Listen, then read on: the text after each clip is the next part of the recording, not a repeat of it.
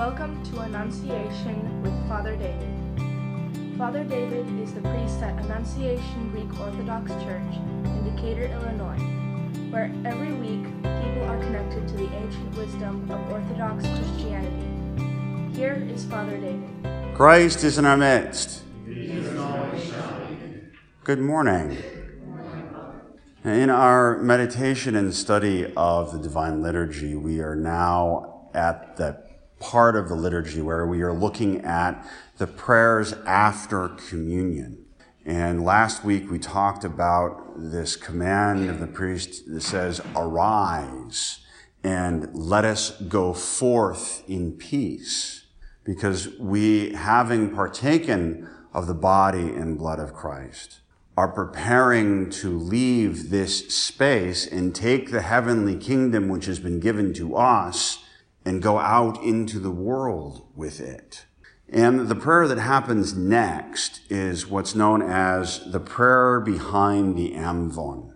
Now, the amvon in the ancient church, because the ancient church didn't have nice things like microphones and speakers, was a structure in the middle of the church.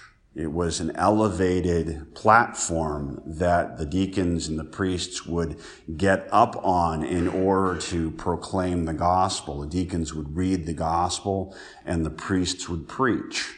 And so this prayer happens behind the amvon. And what's interesting is that there's a debate amongst liturgical scholars whether this means that the priest was on the side of the amvon closest to the altar or the side of the amvon farthest from the altar. We don't know what behind the amvon means. But the idea is that the priests have moved out of the altar and are now in the midst of the people. And they are praying and getting ready to lead the people out into the world. And if we listen to this prayer, it's interesting what the focus is.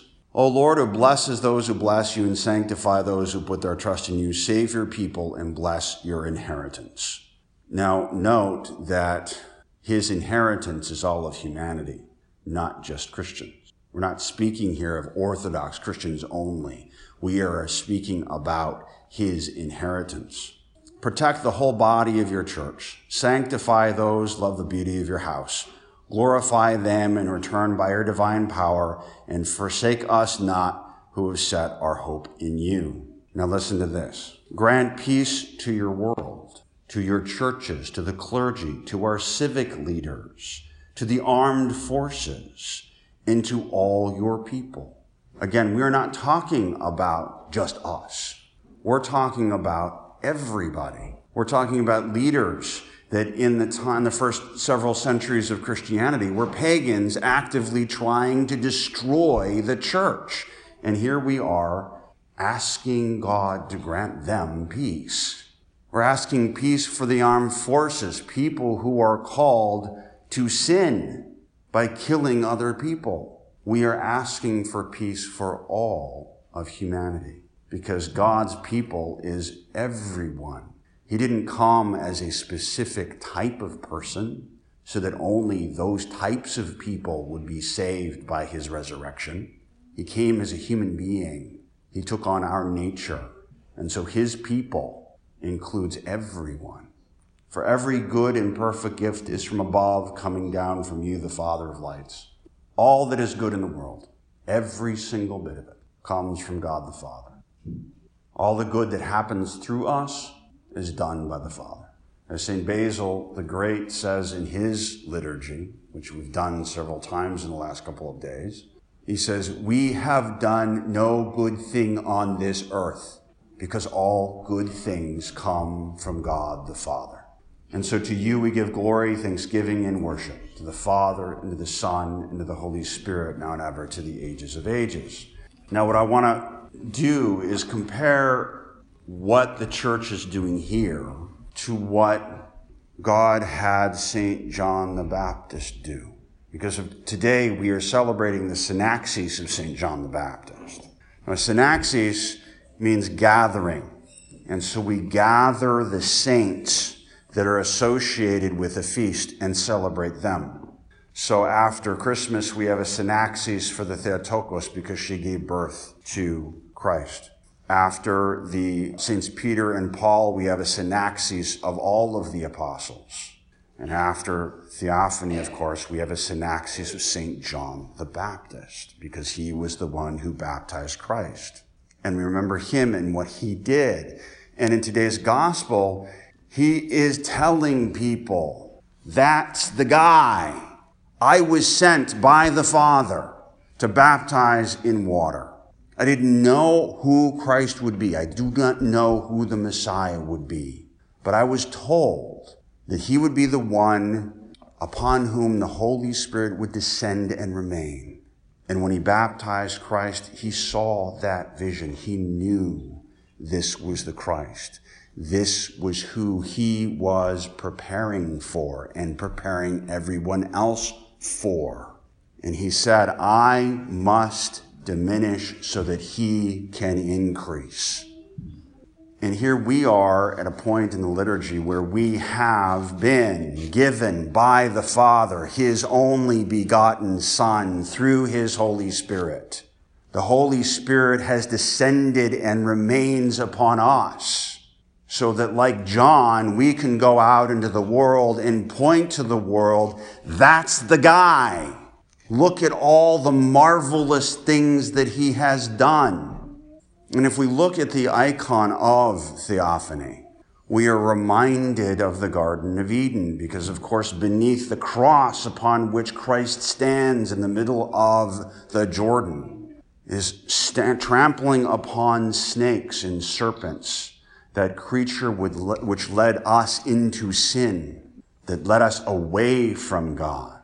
And Christ restores our position within the order of the Garden of Eden.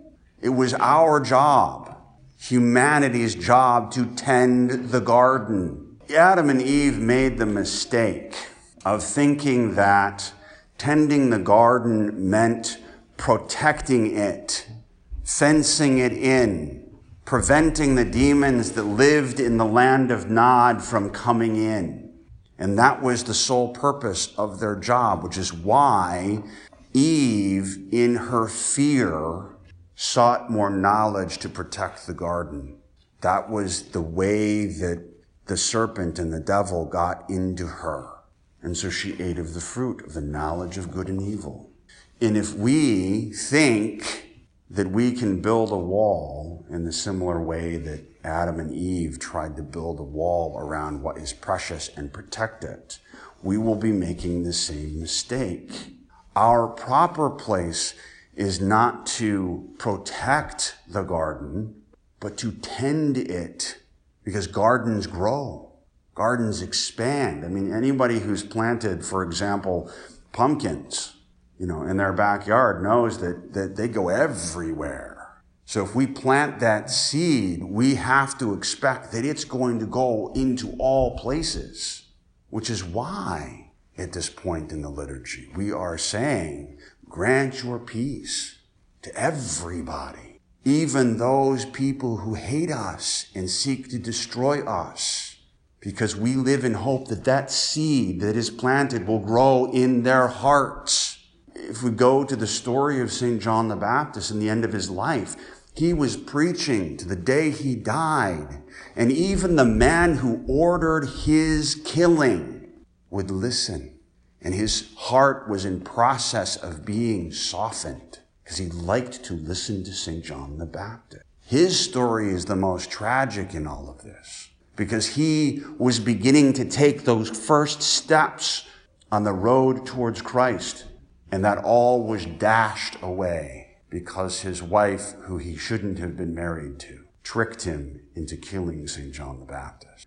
So we live in hope that even those who seek to kill us will hear the gospel, be able to hear us say, that's the guy, in the same way that St. John the Baptist said, that's the guy, and have their hearts softened and begin to listen and begin to hope And in so doing, we will see the garden grow. And that is what we are about to do here in the liturgy. Preparing ourselves to go out there, to preach the word, to live the life of an Orthodox Christian, to love even those who hate us, and to let that garden grow. In the name of the Father, and the Son, and the Holy Spirit, now and ever, and to the ages of ages.